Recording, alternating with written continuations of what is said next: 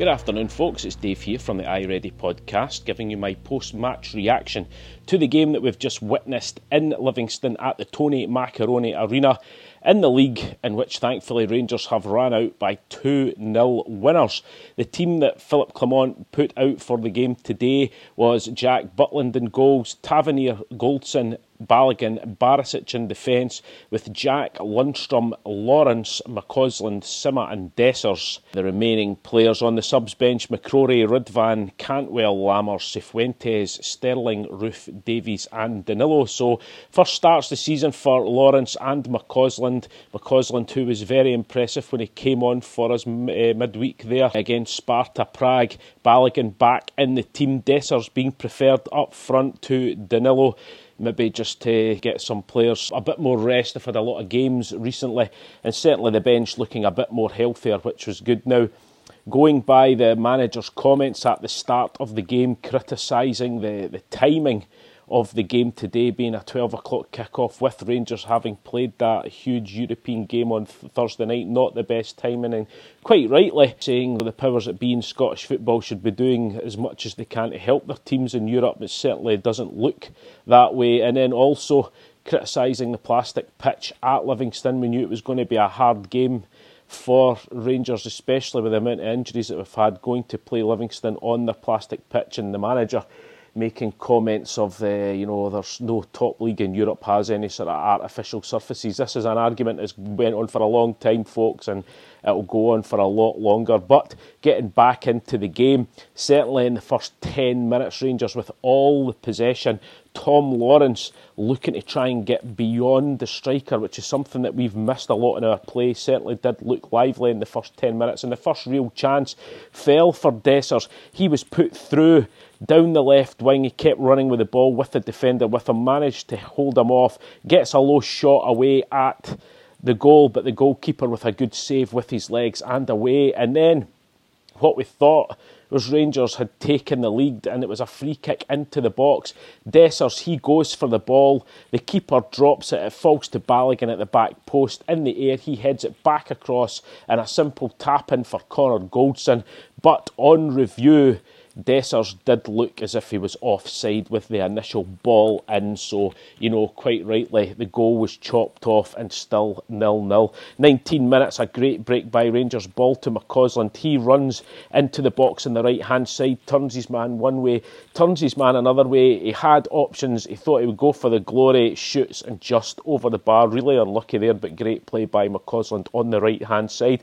And then on the 22nd minute, the three words that we all love to hear: penalty to Rangers. And it was McCausland. He gathers the ball inside the Rangers box. He gets to the byline. The goalkeeper with an outstretched arm. A slight touch on McCausland. There wasn't much in it, guys. I'll be honest with you. If there was a touch, it was very faint. But McCausland goes down. The referee gives the penalty. And James Tavernier steps up, but blasts the ball wide of the goal, and it is still 0-0. But we only had to wait 3 minutes later before we did finally break the deadlock, and it was the man that I'd mentioned a minute ago, Cyril Dessers, who got the goal. It was Rangers back in their own defence. They win the ball back from Livingston. The ball falls to Tom Lawrence, and he plays an incredible through ball to Dessers, who runs sort of down the sort of left-hand side of the Livy half. He runs into the box, the defender's still with him, the defender makes the sliding tackle, Dessers gets the shot, it deflects off the defender and goes past the goalkeeper and rolls into the back of the net. It was it was well played by Dessers. He got the shot on, he was meaning to shoot, so definitely give him the goal there. Delighted that we took the lead after squandering the chance a few minutes ago. 32nd minute, Borna Barisic, he finds space on the left-hand side from another great Tom Lawrence low cross.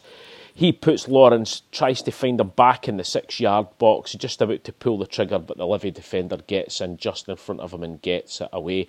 35th minute, Rangers on the break. Tavernier with the through ball to Dessers, who collects it, and he shoots just past the post, but offside in any case. The one thing that we've criticised Dessers for a lot is the amount of times he's offside, and once again it happened. And then not long before half-time, 44th minute, a great ball into the box, Summer with an outstretched leg to hold up the ball, then it falls from McCausland and he thunders the ball into the back of the net, thinking that we'd got our second goal, and McCausland scored his first goal, but the referee disallows it for the initial challenge by Sima when he goes in with an outstretched leg. Very harsh on Sima, I've got to say. The defender was pulling him back. As he was going for the ball, he was stretching, he was on the defender, and the referee has sided with the defender here. Really harsh. Rangers should have been 2-0 up at that point, definitely, but it wasn't to be, unfortunately. And then 3 minutes into added on time at the end of the first half, great one-touch play by Lawrence to Tav, back to Dessers in the box. He shoots, but a great save by the Livy goalkeeper, and they clear the ball. So into half-time, Rangers by far the better team in the first half. I can only remember Butland maybe having to touch the ball a couple of times in the first half. Livy really just trying to make it hard for us, but with the simple things, like I said, Dessers needs to work on his offsides big time. I think it would add a huge dimension to his game if he was just to work on that a bit harder. Hopefully that'll happen during the international break, because I feel that that's what was letting us down in the first half. But into the second half, and really Livingston going for damage limitation. Now they're getting beat 1-0. I don't know if they just thought they would just shut up shop, and hopefully in the last 10 minutes we might get a breakaway. But there's certain points in the match we're watching. Livingston certainly had 10 men behind the ball most of that second half. Nothing much happening. The game very stop-start. The 60th minute, a substitution. Danilo, he comes on and straight swap for Dessers. He is off. The 64th minute, Barisic with a low cross to Lawrence on the edge of the box. He backs heels it to Lundstrom, who shoots over the bar. Great chance. Again, Lundstrom, he's been rejuvenated under Philip Clement, but shooting has been woeful. Another thing I'm hoping that we can get working on, because Lundstrom gets into some great shooting opportunities, but his shooting recently has really let him down.